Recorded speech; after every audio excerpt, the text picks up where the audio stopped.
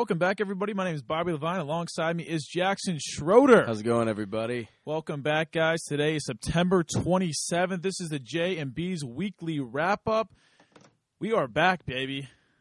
Yes, we are here to discuss some sports with you guys this afternoon. Absolutely. So here's the deal. We're going to switch up things just a little bit.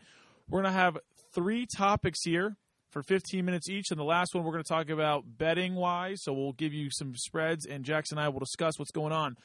The first one we're going to talk about for 15 minutes will be the MLB. But first, we're going to talk about the UFC real quick. Last night, right before I went to bed around midnight to 2 a.m., Conor McGregor came out and said he is fighting Eddie Alvarez for the lightweight title belt for UFC 205. This is going to be the most packed card I have seen in a long time. They have headliners like Chris Weidman, Cowboy Cerrone, Miesha Tate. They have so many great people. But we will get into that more when it comes closer to that. That is around November, so stay tuned for that. Moving to baseball, we are less than a week away from the playoffs. So, Jackson, who do you have going into it, making your wild card in the AL? Well, we've got a tight race both in the AL and the NL right now for the wild card. I'll give you my first 2 out first, Bobby. My first out is Detroit. They are in a series with Cleveland right now, who has been hot all year long. They've got some serious talent on that team. Possibly a possible 3-game series with Atlanta, but they'll lose 2 of those games against Cleveland, so that series with Atlanta won't matter so much. And my second one, I know you're not a big fan of this, but I've got Toronto falling out. I think that they're in a series with the Orioles right now, and the Orioles, I think, have the edge in that series, and whoever wins that series will be in the wild card. But I have Baltimore. You have Toronto. Baltimore has won 3 straight, entering a crucial matchup with Toronto. They enter, and then after that game, or after that series, they play the Yankees, who are struggling this year, more than they have so in the past, at least. Manny Machado has had a great year hitting the ball for Baltimore. And I think they have the edge over that series with Toronto, putting them in Seattle. They've got a big series with Houston going on right now. They won the first game, and they're struggling pitching, but their hitting has truly made up for it so far. All right, so I'm going to go against you here. I have the Toronto Blue Jays sneaking in there in one of the wild card spots. I think their pitching is unbelievable. Starters, they have Aaron Sanchez, 24-year-old stud. They got J.A. Happ, who's been pitching way above his means. His record this year, 20-4. They also have Marco Estrada, young pitcher. He's 9-9 this year. They have Marcus Stroman, who everybody was drooling on before he came up this year, coming out from Duke. And then obviously you have the knuckleballer R.A. Dickey. You get in a short series with Toronto, they're very dangerous. I mean, their batters are so deadly all around. I mean, you have Edwin Encarnacion this year, 42 bombs. He's hit 126 RBIs. That leads the AL. You got former MVP Josh Donaldson, Michael Saunders, Troy Tulowitzki, and Jose Bautista. But you don't have a single guy hitting above 300 on your team. You don't need to. You got so much power. They're going to supply the runs for you that way. They go deep, and they go deep often. They've got multiple guys over 30 home runs. I mean, that's incredible. You never see that. A couple guys over 30. You have Josh Donaldson and Edwin Encarnacion. Then you got Saunders, Tulo, and Joey Bats all over 20. I mean, you hit it that way. They hit the ball so well. I'm not worried about in a matchup with the Orioles, though, you've got Manny Machado hitting over 300. Mark Trumbo's got 45 home runs this year, 104 RBIs. If we're talking hitting, I've got the Orioles. Well, that's fine. You can take them. It's going to be in Toronto because Toronto right now has a 1-game edge on the Baltimore Orioles coming into Tuesday night. I think Baltimore also makes it. They go up to Toronto and then lose, and then that's what makes it more exciting because Toronto and the Texas Rangers last year got in a little scuffle, and then it carried over this year into that opening 2 weeks of baseball when Odor ended up punching Joey Bats at second base, and then everything boiled over. But we'll see if they can end up getting a matchup, hopefully in the ALDS, to play for the World Series. That'd be awesome to see. We'll see. And I do agree that if either of these two teams make it in, they're 2 of the best teams in the AL right now. I think both of them have a good shot of making the World Series if they can just get that edge. Moving to the National League. Now, before we get started here, There was some very, very sad news that came out this past weekend, past Sunday morning. Jose Fernandez, the pitcher, young stud pitcher from the Miami Marlins, got in a tragic boating accident where he ended up passing away. If you did not see last night's game, they canceled Sunday's game between the Marlins and the Braves. The Marlins played at home last night against the Mets. D. Gordon, their starting second baseman, one of the fastest guys in the MLB, led off the game. He was wearing Jose Fernandez's batting helmet, was in the right-hand batter's box, saw the first pitch because Jose Fernandez is a right-hand hitter, switched over to the left-hander batter's box, and hit his first home run of the year. If you have not seen it, folks, please check it out. It's a huge tearjerker moment in baseball, and why baseball is still one of my favorite sports to watch and follow. It's just an unbelievable team sport, an aspect of it that you cannot get in any other sport in the world. Such great camaraderie in the entire MLB after that. It was a terrible, terrible accident, and we're all just coming back from it. Every step is slow, but we'll get there. Absolutely. So moving to your National League wild card, who do you have sneaking by there with such tight race between three teams? Well, I'll give you who I have out so far. And I hate to say it right now, but I do have the Miami Marlins out. They're the fourth team in that wild card race right now. Too far to come back. They're down 4 games. I just don't see it happening with this amount of time left. My other one is a little bit surprising to some people because they are a good team, and I could see them making a deep playoff run if they do get in. But I've got the St. Louis Cardinals as my second team out. They've lost 3 of their last 4. They had to play Pittsburgh, and they are not hitting the ball great for power. They do have a couple guys with high averages there, with Yadier Molina hitting over 300. But home runs, leading guy, 27 home runs. That's not too much right there. And that just leads me to the Giants. They're my first team in. They're in a series with Colorado right now. The Rockies are weak. They play the Dodgers, who will take it easy on them because the Dodgers are in the playoffs. The Dodgers don't want to get injured. They've got their last series with the Dodgers, last 3 games. I say they win all 3 of those games. Wouldn't be surprised if they do and go straight in to face the New York Mets. They play Philadelphia in their last series. Last time the Mets played the Phillies, they beat them 17-0. 17-0. The Mets pitching staff is amazing. They're stacked all the way through. They've had some serious injuries as of late with Jacob deGrom. Noah Syndergaard is back, but Steven Matz is also injured, and so that's been a little rough for them. But they found new guys. Yeah, with the Mets, though, it's going to be tough. They have, as you said, a couple of key injuries that they're going to face, but they have the ace and Thor and Syndergaard. He's an unbelievable pitcher so far this year, and, of course, last year who carried them all the way to the World Series where they could not get the win. I don't even have the Miami Marlins in a category to make it. They're just they fell off the map after the All-Star break. That whole month of August and early September, they just absolutely crashed and burned as hard as you could.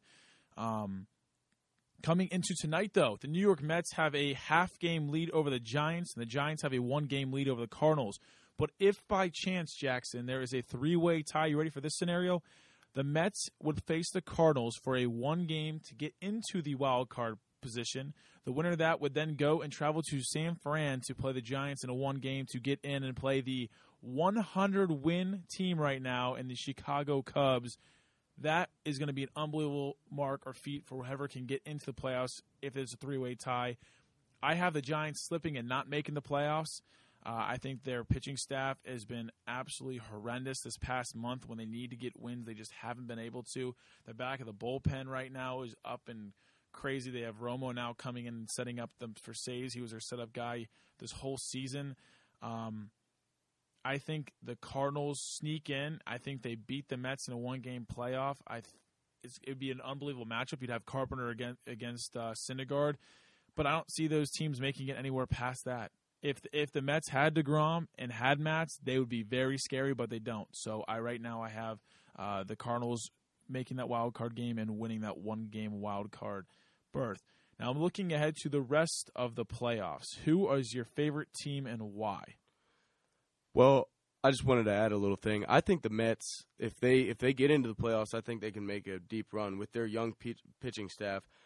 A guy who has stepped up for them as of late was Robert Yelsman, and he can be really good. His ERA has been under 3 runs, and he's a young guy just like Syndergaard and Matz and all of them who are very impressive. And I think that the Mets, regardless of their 2 injuries, are strong, and I still look at them to make a deep playoff run. All right, now for the AL, who's your favorite coming out of the AL to make the series? Well, I like the Boston Red Sox right now. They're playing great as of late, and David Ortiz, he is just having a great final year for them. He is unstoppable, making a statement. He has over 100 RBIs, 124 RBIs to be exact, 37 home runs, a batting average of .321, and he leads them in almost every single category hitting-wise.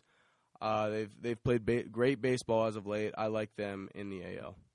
All right, I'm going to have to agree with you there. I think Boston right now, they're the hottest team. They've won 11 straight games going into this final week. You always look what Vegas has to say about that, being the hottest team going into the playoffs. And right now, they are the favorite to win the whole thing, even over the 100 and it soon be 100-plus win in the Chicago Cubs. So you always have to watch out for Boston.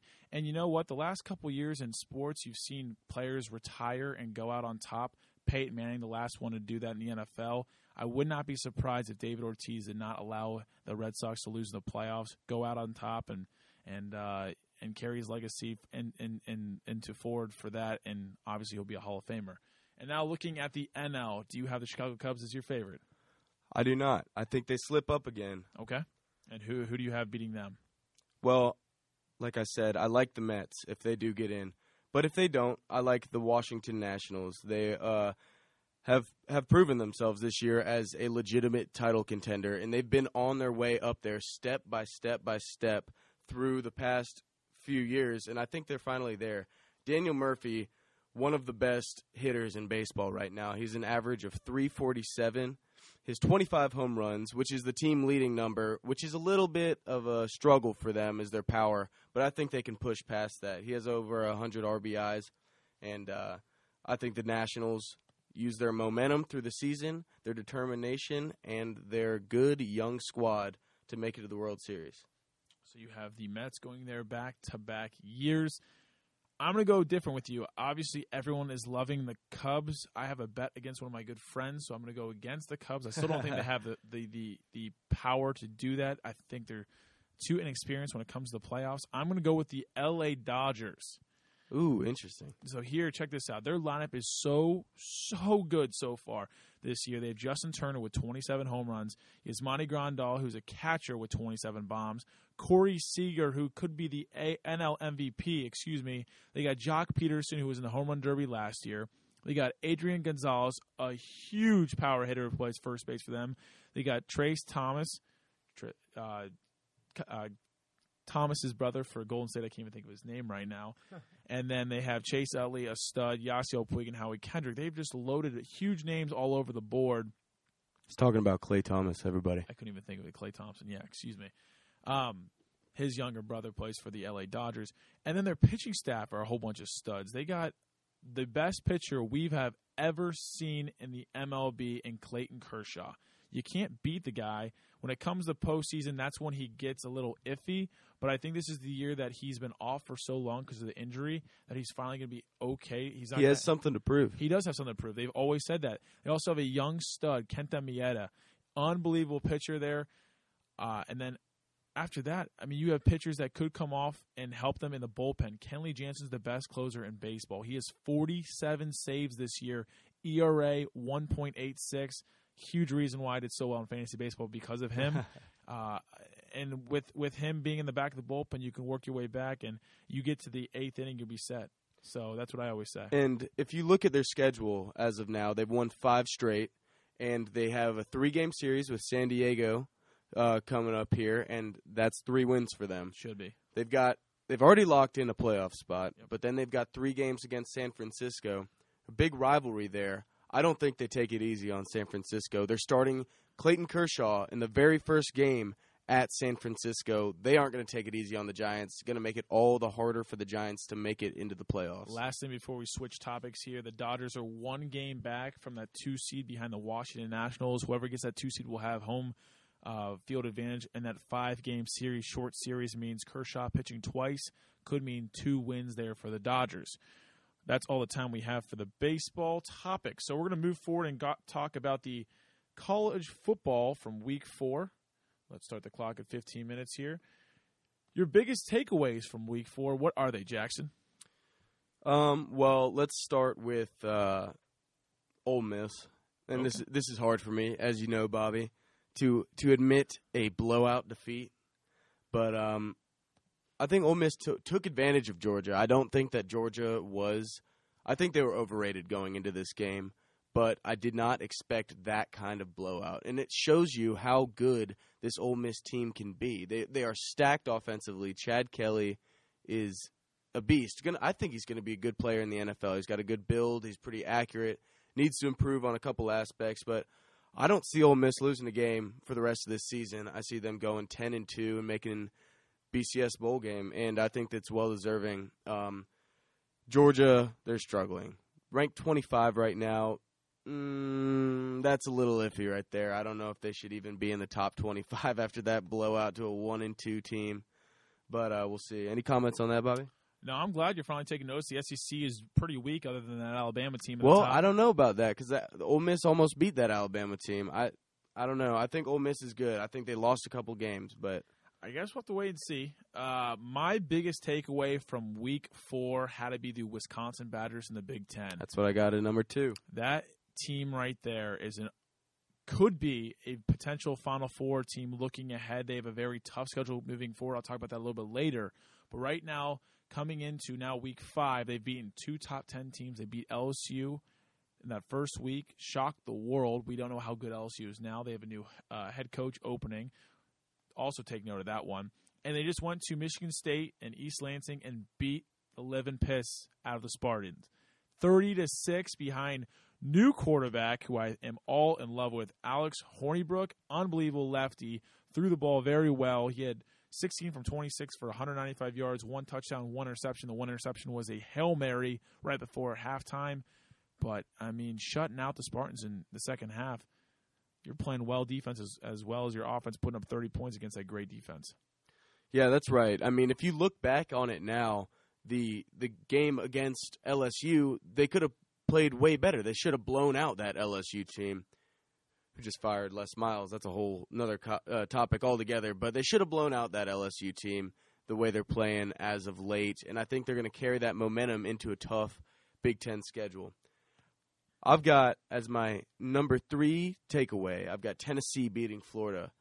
And, you know, you AP pollers are going to have to wait a couple weeks to take off Tennessee.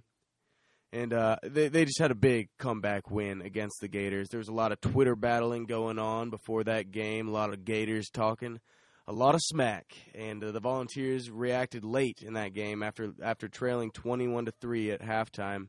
They scored 14 unanswered in the third quarter, and they outscored the Gators 21-7 in the fourth to win 38-28. Yeah.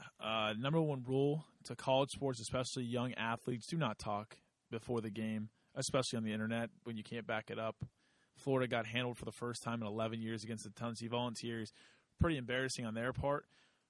My takeaway is, like I said, the SEC is up for grabs. You had a Georgia team who was 3-0 and looking very solid against a very beaten-up Ole Miss team get handled. Absolutely shut out the first half. Only 14 points total. They let up 45 total to Ole Miss. Florida was up big, blew a huge lead. Auburn, did you see that ending the Auburn-LSU game?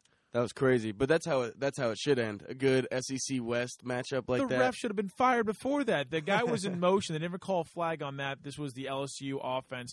Called hike with trip zeros on the clock. Rolled out, threw a touchdown pass. LSU went crazy, which they should have, and then they called it back on not hiking the ball on time. And then you look at the rest of it. I mean, South Carolina's not good. Kentucky's not good. Vanderbilt's not good. Missouri's not good. None of the teams that are ranked right now between Tennessee, Florida, Ole Miss, or Georgia haven't shocked me. They haven't been like, wow, this is a good team. The only team that I can say that could be good is Texas A&M, but I still don't buy them because you never know what's going to happen. The only positive I do have right now is Trevor Knight for Texas A&M, the old transfer from Oklahoma who beat Alabama his sophomore year when he played them in the bowl game. So we have to keep an eye out on Texas A&M later where they will have to play Alabama, and that will be one game for hopefully the ages.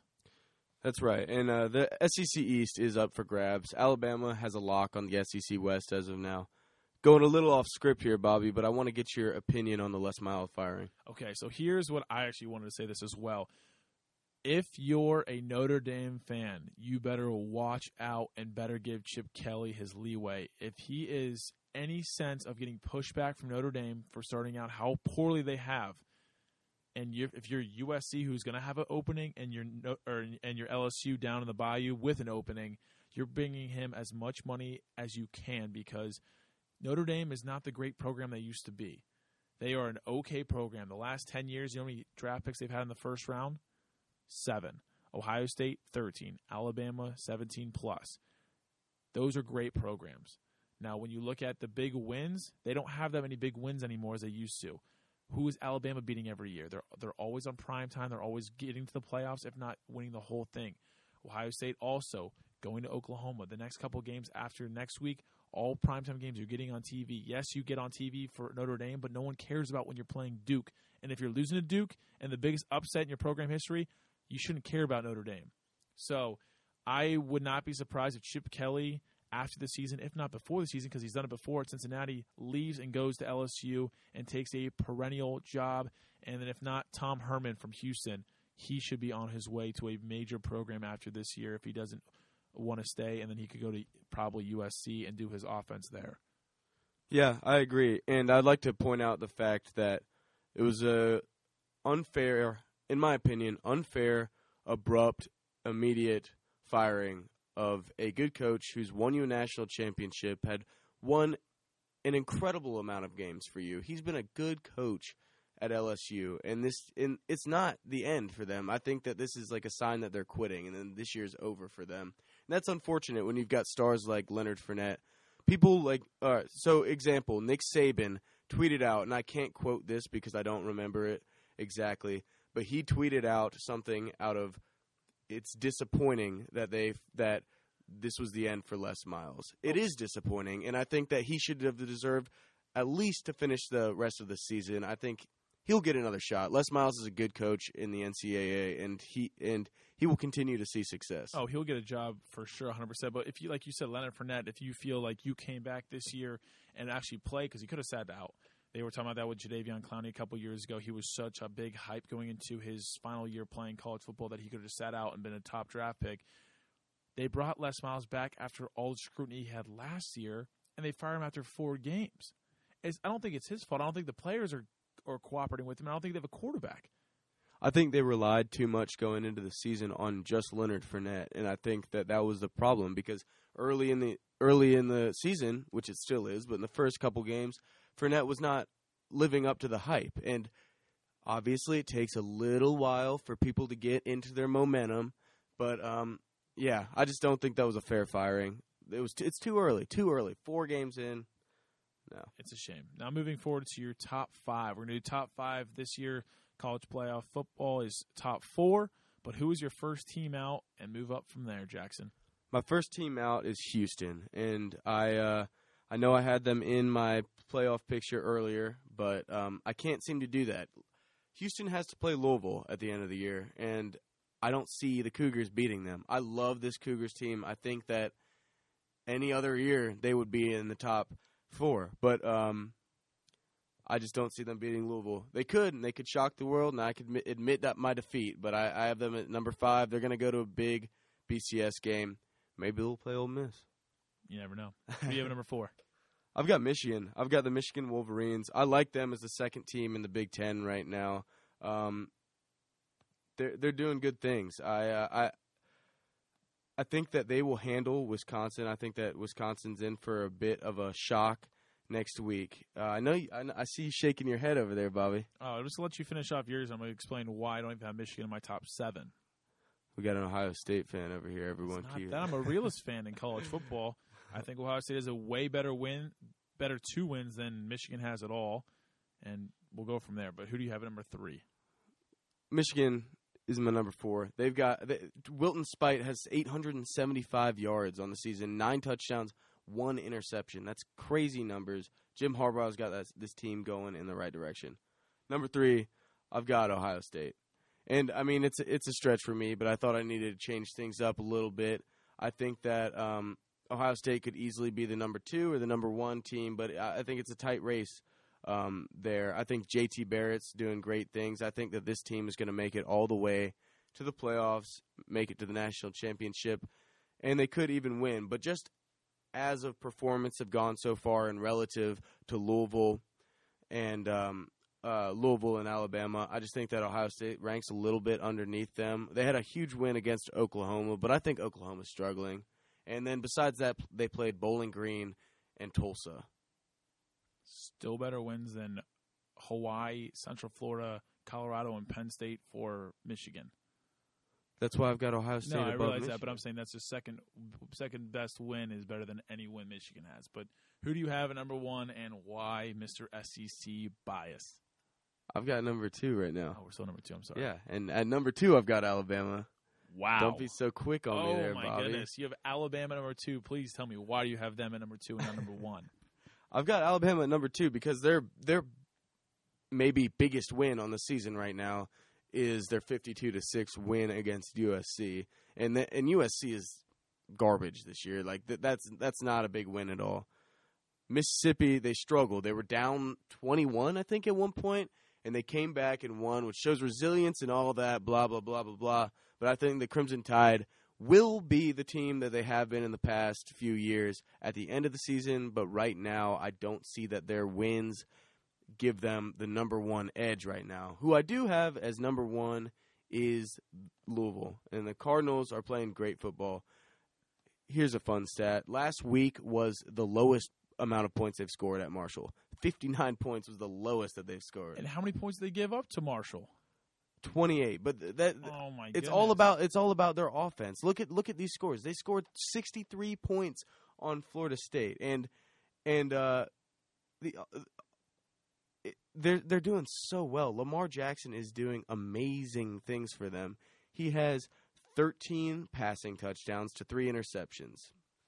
That's better than just about everyone passing. And rushing, he has 12 touchdowns. He has 25 touchdowns through 4 games. That's fine. I have Louisville in my top 4. But this week against Clemson, this will be the first time they play not at noon and not at home.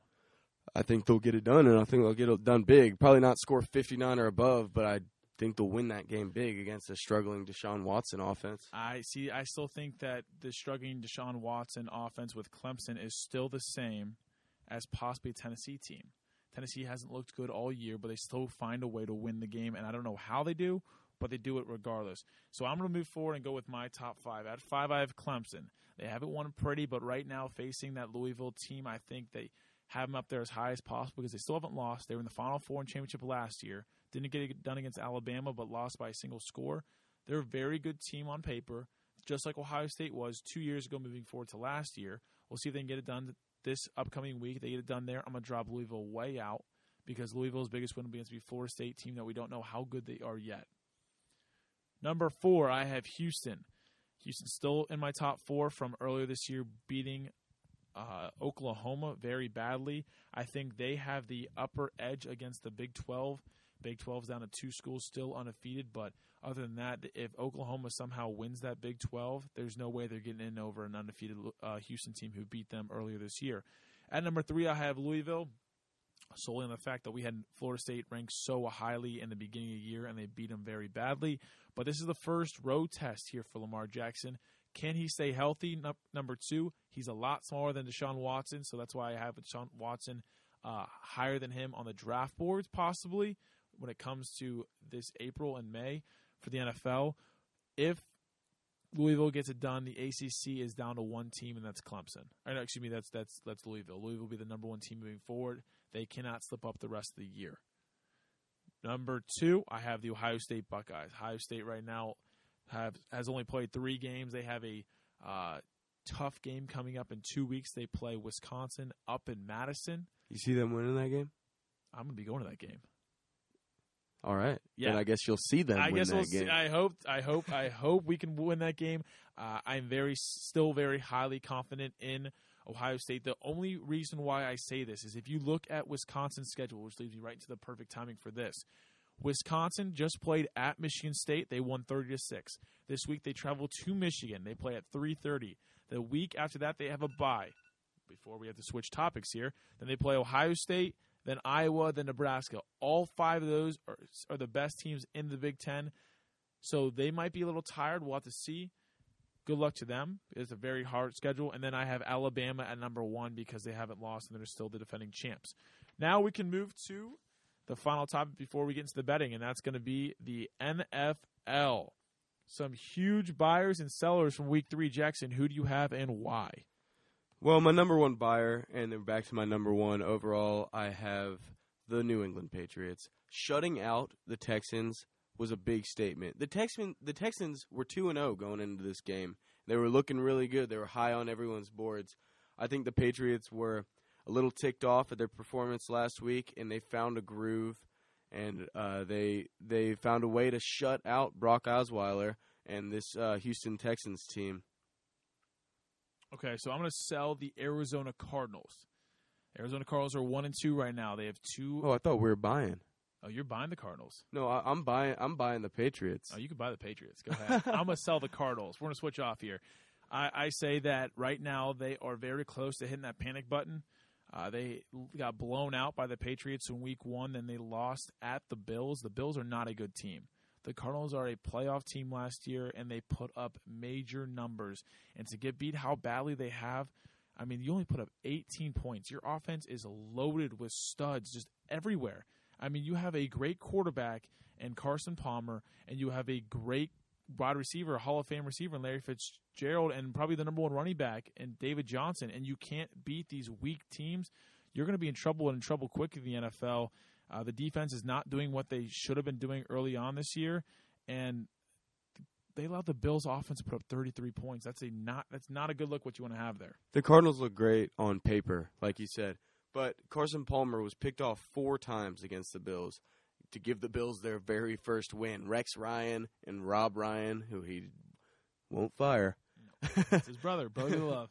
Yeah, they've got a lot of talent on paper. They need to get it together. They need to become consistent. Once they find their groove, I think they can be decent, maybe still make the playoffs at 10-6. I don't love them right now. Can we get back to buying? Yeah, go ahead. Buy whoever you want. All right, I'm going to buy the Broncos. 29-17 win over a really good Bengals team. Simeon had 4 touchdowns and 312 yards passing. Denver's looking good. I love what they're doing, and I do respect the Bengals. I think that they are still going to be a very good team, going to make a good wild card playoff push later in the year. They're going to find their groove too. I think you do not need to worry too much in Cincinnati right now. But I love the Broncos. I think that they have the quarterback that they need, and they're going to look really good moving forward. All right, so I'm going to buy the Minnesota Vikings as I have this whole year. I think that moving forward without Adrian Peterson will be a struggle, but what they did this past Sunday to what possibly could be the best NFC team in the Carolina Panthers and Cam Newton, they can do to anybody. They are such a strong team on paper, and then they play stronger on the field. I am very confident moving forward that their defense will step up when they need to. They get after the quarterback. They put pressure on. They put pressure on Aaron Rodgers. They now put pressure on Cam Newton. They have no slouch of a schedule either, but they're going to these places and winning ball games.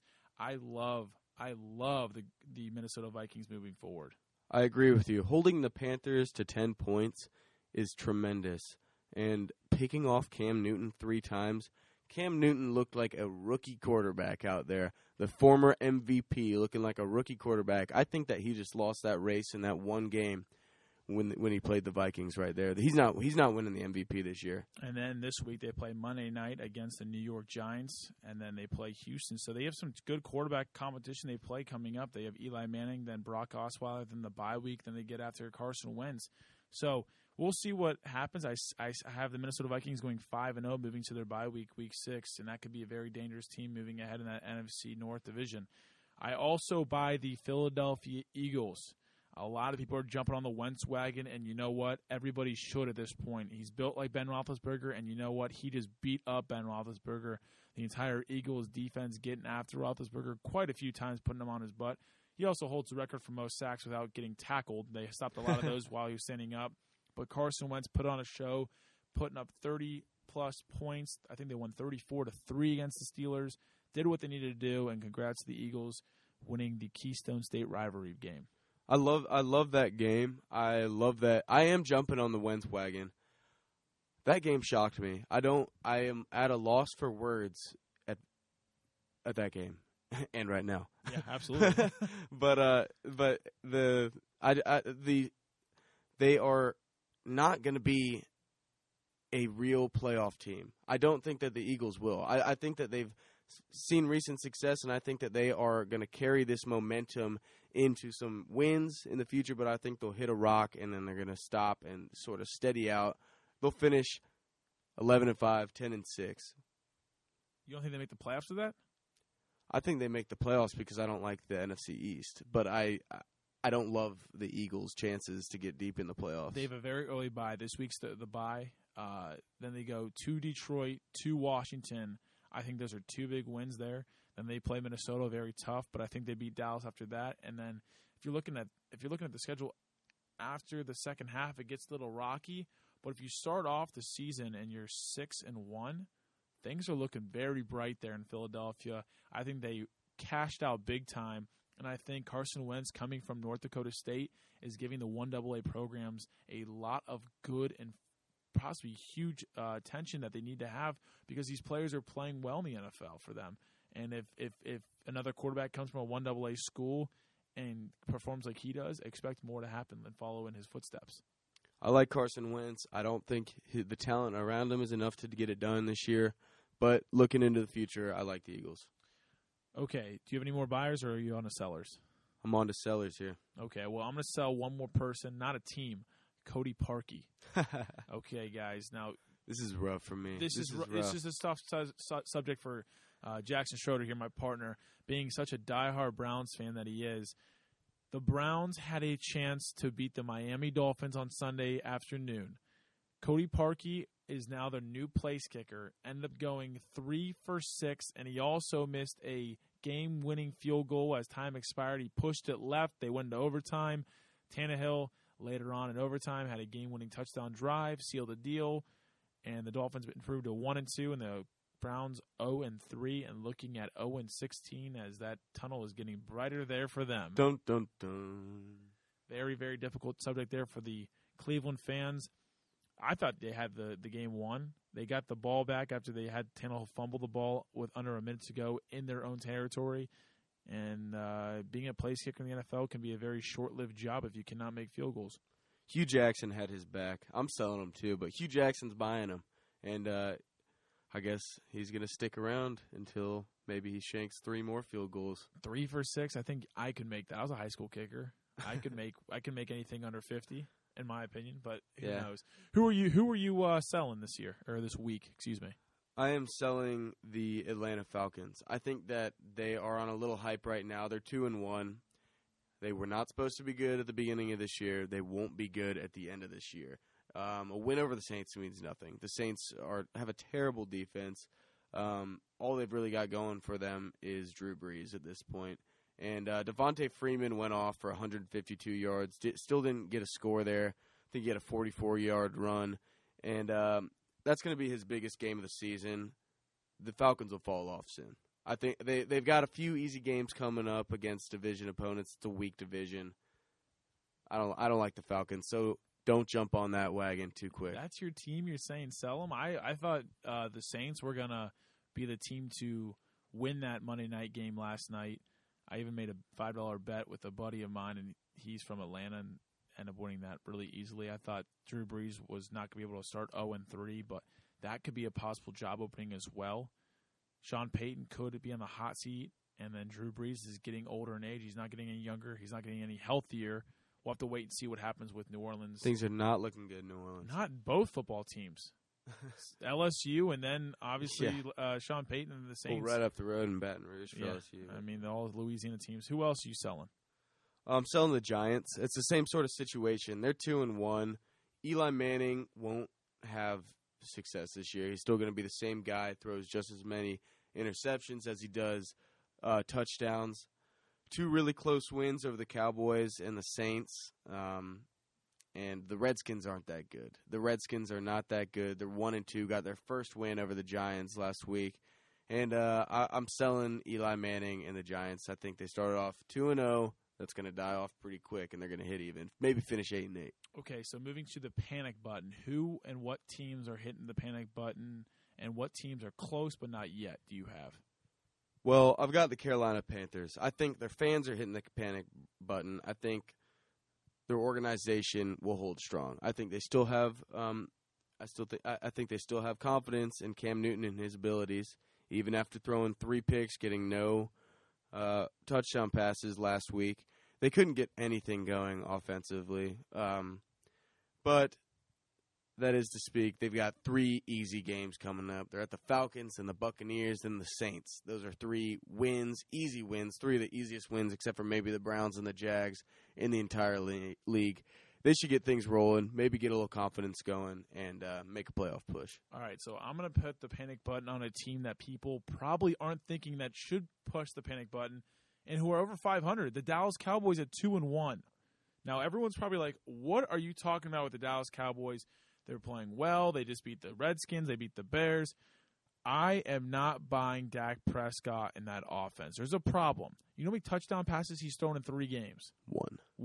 One touchdown pass, not multiple, a single touchdown pass against not the greatest defense in the Bears, not the greatest defense in the Giants, and not the greatest defense in the Redskins. Looking forward, they are going to a very weak San Francisco 49er team this Sunday. The spread is 3 points in favor of Dallas. If they were so good, that spread would be huge in favor of them. I don't care if you're going to San Fran. They are not the team to play for. They have the worst quarterback right now, stats-wise, in Blaine Gabbert. They should run all over them. Moving forward after that game, they should win that game. We'll see what happens. They face the Bengals, the Packers, the Eagles, and they play the Browns. They should beat the Browns. Then they go again and play the Steelers and the Ravens. Those are 5 out of 6 games where I see them getting absolutely throttled. So we'll see what happens with them. I do not see a very high outcome for the Dallas Cowboys moving forward, and I think the Cowboys fans will be begging for Romo to come back healthy as ever and hopefully make a second-half push to the playoffs. All right. I don't know. I'm not jumping on the Cowboys. I think that the NFC East is overrated and weak.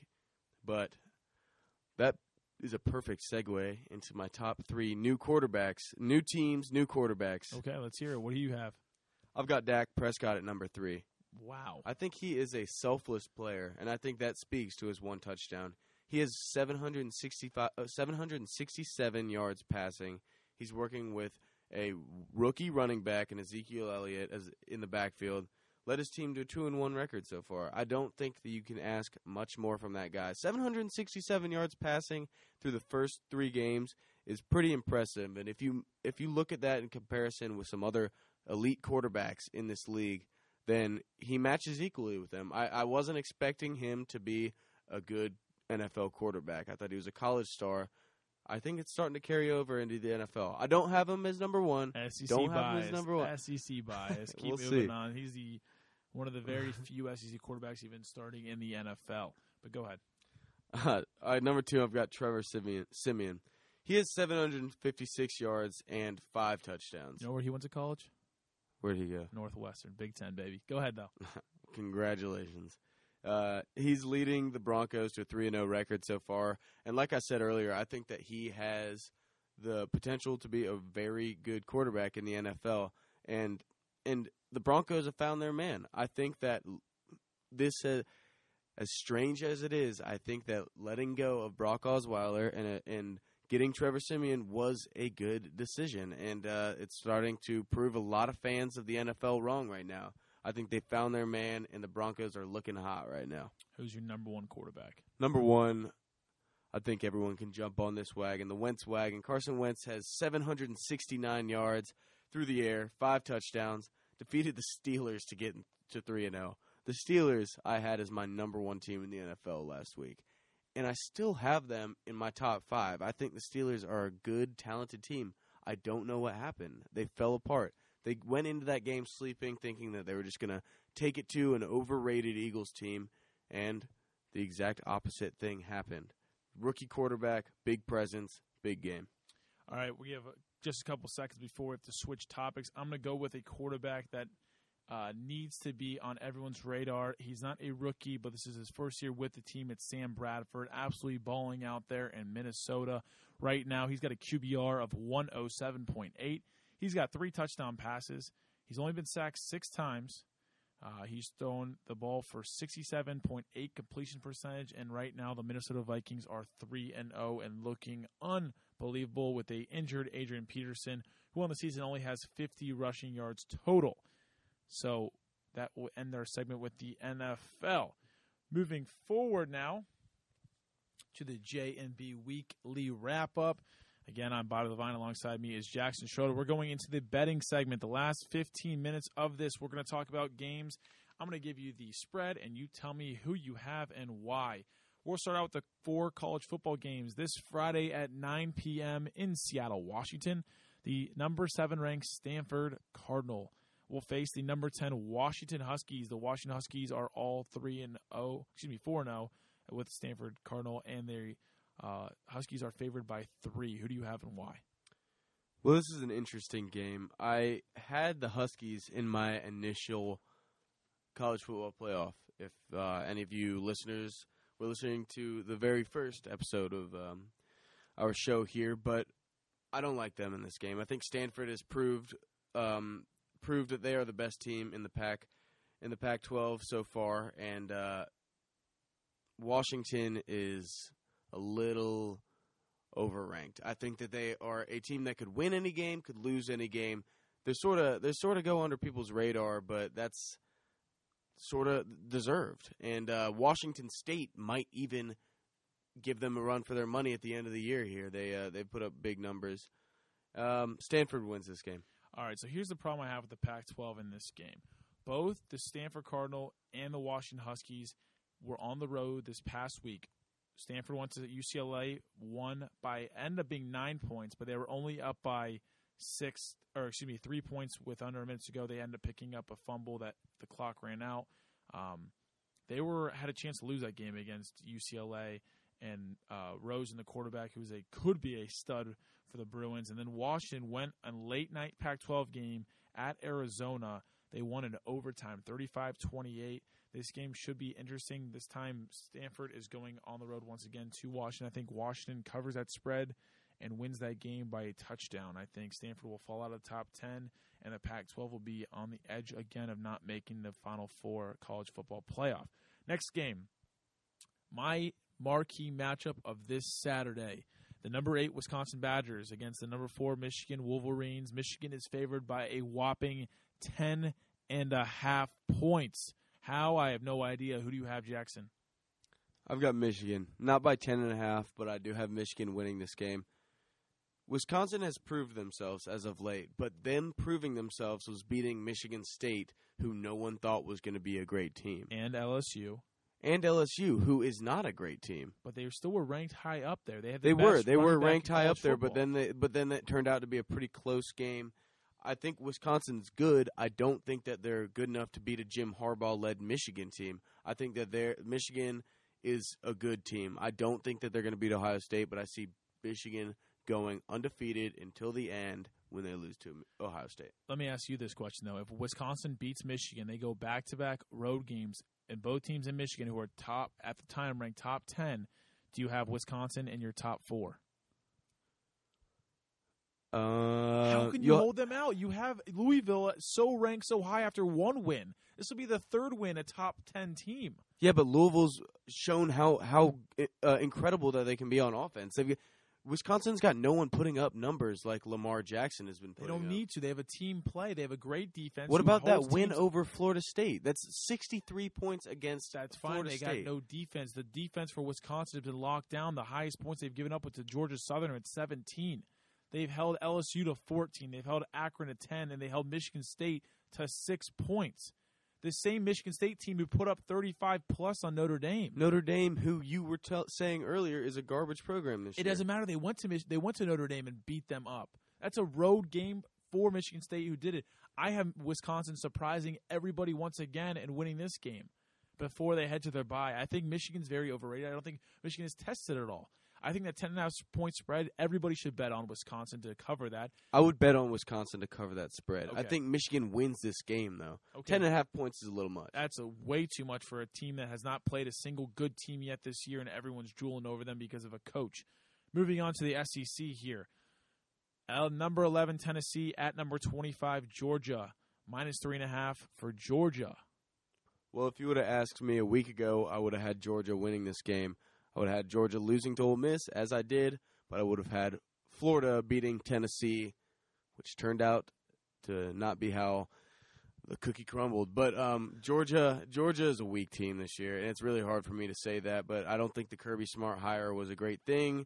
I don't think that the Mark Richt firing was a great thing, and you can see that at the through the success that he's had at Miami so far. Miami's a great squad with Brad Kaya and all that athleticism.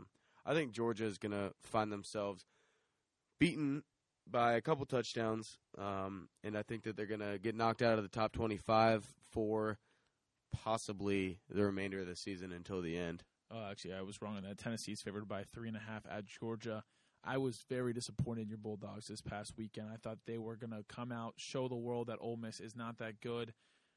Unfortunately, went the exact opposite way. They got a slow start in the first half. My father even called me up and was asking me about it. I said, don't worry, there's still a lot of time left. Nick Chubb could not get it going on the ground, and it was a long afternoon for the Georgia Bulldogs. That's right. I think Tennessee handles them with ease now in Athens, Georgia, at Sanford Stadium. Now we've covered the Pac-12, we've covered the Big Ten, we've covered the SEC. The only one left that has some meaning is probably the best game we've seen on paper this year. The number 3 Louisville Cardinals go to the number 5 Clemson Tigers. Right now, Clemson is just a 2-point favorite at night at home. Who do you have it? Oh, excuse me, Louisville's favorite. Louisville's favorite at Clemson by 2. Who do you have? I think you can guess who I have. I've got the Louisville Cardinals, and I've got Lamar Jackson running all over this team. I think that they make their second statement of the year, and I think that everyone is going to buy the Cardinals after this game. Okay, I'm going to go exact opposite of you. I think they have not had a road test yet, and I don't think they have seen how loud Tiger Stadium can get there in Clemson, South Carolina. I think Dabo Swinney's going to be dabbing all over that defense of Louisville because his offense can be high-powered. They're going to be turned up a lot. I expect Clemson to roll this game big time. I'm going to take Clemson to win that game. Louisville's not even going to be close to covering that spread when they lose this game. And the top 25 will be flipped up once again. With less than half a segment left, we're going to go to the NFL. In just a couple of days, the 1-2 Miami Dolphins go to the Cincinnati Bengals, who are also 1-2. Bengals are favored by -7, a whole touchdown. This is a do-or-die game, I say, for both these teams right now. I agree, and I think it's more crucial for the Bengals. And if the Bengals lose this game, then everyone's going to put them out of their playoff picture, which would be well-deserved. But I think the Bengals win this game by more than a touchdown. If you watch that game, Miami against Cleveland in Miami last week, Miami looked just as bad as the Browns, allowing the Browns to come back by 11 points, I believe, in the second half, in the fourth quarter. Yeah, and their defense is just nothing. I mean, they got Ndamukong Suh, though. He's a very scary person. Yeah, that's true. He also cost them a lot of penalties. I mean, that's what you kind of get. You know what I'm excited for, though, is everyone's been harping on the Bengals. They just lost to the defending Super Bowl champions. I don't care who's at quarterback. They still have the title and the flag to hold up as a banner. They are the defending Super Bowl champs. They are the best team coming into this year on defense on paper. Also, They lost to the Pittsburgh Steelers in Pittsburgh, a division rivalry when it was pouring down rain. And this week is the first week I can actually breathe a sigh of relief for our defense. The Bengals are getting back Vontaze Burfict, the heart and soul, one of the hardest hitters probably in the National Football League. I think the Bengals at night in the jungle, Harambe's watching. I think the Bengals take this by 10 points or more. Now moving forward, this is a good game I'm very excited for. The 2-1 Oakland Raiders go to the 3-0 Baltimore Ravens. The Baltimore Ravens right now are winning the AFC North, and they are favored by 3.5 points. Jackson, who do you have? This is tricky because I know the Oakland Raiders aren't fully there yet. They're not at what they could be and what they will be in a couple years. But I don't like the Ravens so far. I think that they're weak and they've just won by a few points, a few easy-to-win games. And I don't think that they should be atop the AFC North. I don't think that they will be at the end of the year. I think they'll be behind the Steelers and the Bengals. But I have Oakland winning this game. I think that Oakland's going to handle this game. It's not going to be a big blowout or anything of that nature. But Oakland's going to knock the Ravens into their place a little bit. Okay, so I'm going to agree with you here. I think the Baltimore Ravens are an inflated 3-0 team. They beat the Bills by 6 week 1. They beat the Browns by 5 after where they were losing 20-0. Any other NFL team this year blows out the Ravens that game. And the Jacksonville Jaguars, who you thought were going to be all this coming in this year. No, I said 7-9 or 8-8. 0-3. There you go. They lost by 2 to the Baltimore Ravens. They were at home once again. I'm disappointed in the Jaguars. I think Baltimore gets beat. It's at home. Oakland travels a long way. I think Oakland wins this game by a field goal. So good luck to the Oakland Raiders on that point.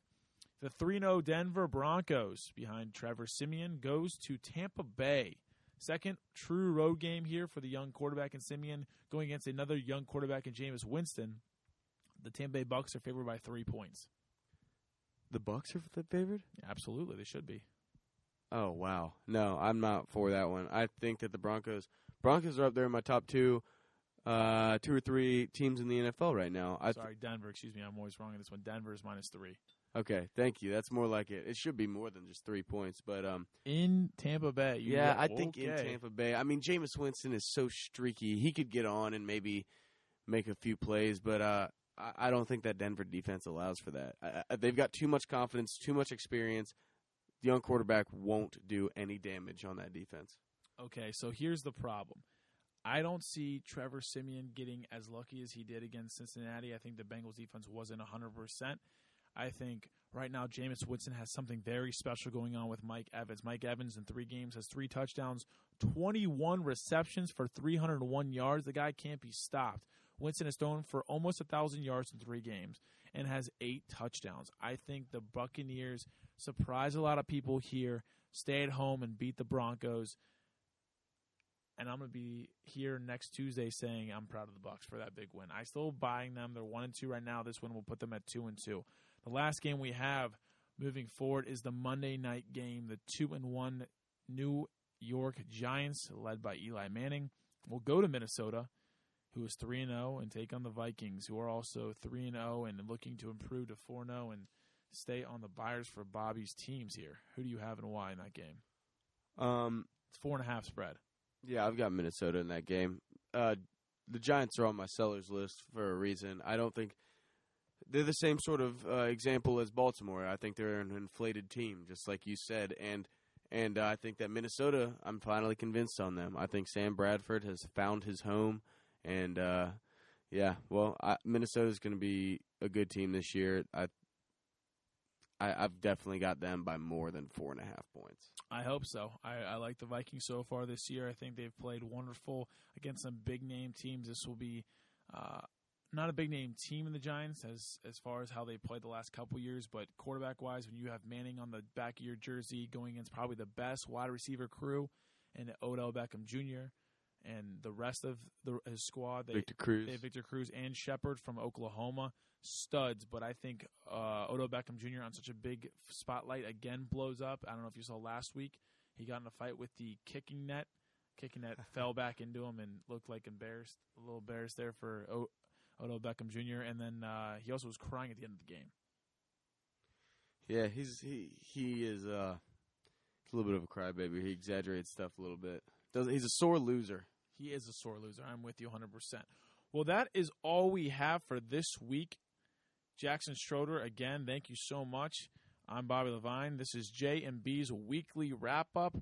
We're going to be here the same time next week, and we'll have a whole bunch of new stuff and talking about possibly the wild card games and then the MLB playoff moving forward. We also have a new segment possibly coming. Don't want to jinx it, but we could have a phone call in with some new pick'em games. So everyone have a great week. Again, Jackson Schroeder and Bobby Levine on J&B's weekly wrap-up. So long, folks.